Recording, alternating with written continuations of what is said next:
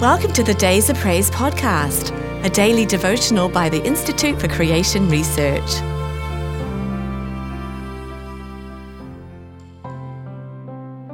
Carest thou not?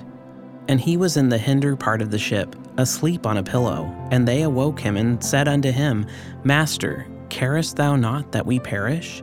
Mark 4:38. There are times when we have great problems and God seems to ignore our prayers, and finally we begin to wonder if He cares about us at all. There is no need to wonder. God cares about the sparrow, and He surely cares about His own dear children.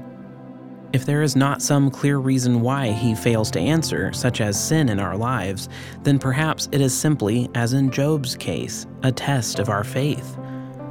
When the disciples thought Jesus didn't care, He rebuked them thus, Why are you so fearful? How is it that you have no faith? Mary and Martha sent word that their brother Lazarus was deathly ill, but then Jesus abode 2 days still in the same place where He was. When the sisters complained about His delay, He replied, Said I not unto you that if you would believe, you should see the glory of God?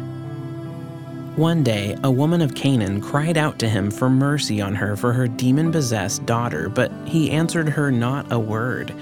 He seemed not to care, but she kept calling on Him and worshiping Him until He finally said to her, O woman, great is your faith. Be it unto you even as you will. The disciples, the sisters of Lazarus, and the Canaanite woman all wondered at His seeming lack of concern, but He did care. He finally calmed the storm, raised Lazarus, and healed the daughter. His delay was in order to test and strengthen their faith. Can He not also test us, that the trial of your faith, though it be tried with fire, might be found unto praise and honor and glory at the appearing of Jesus Christ?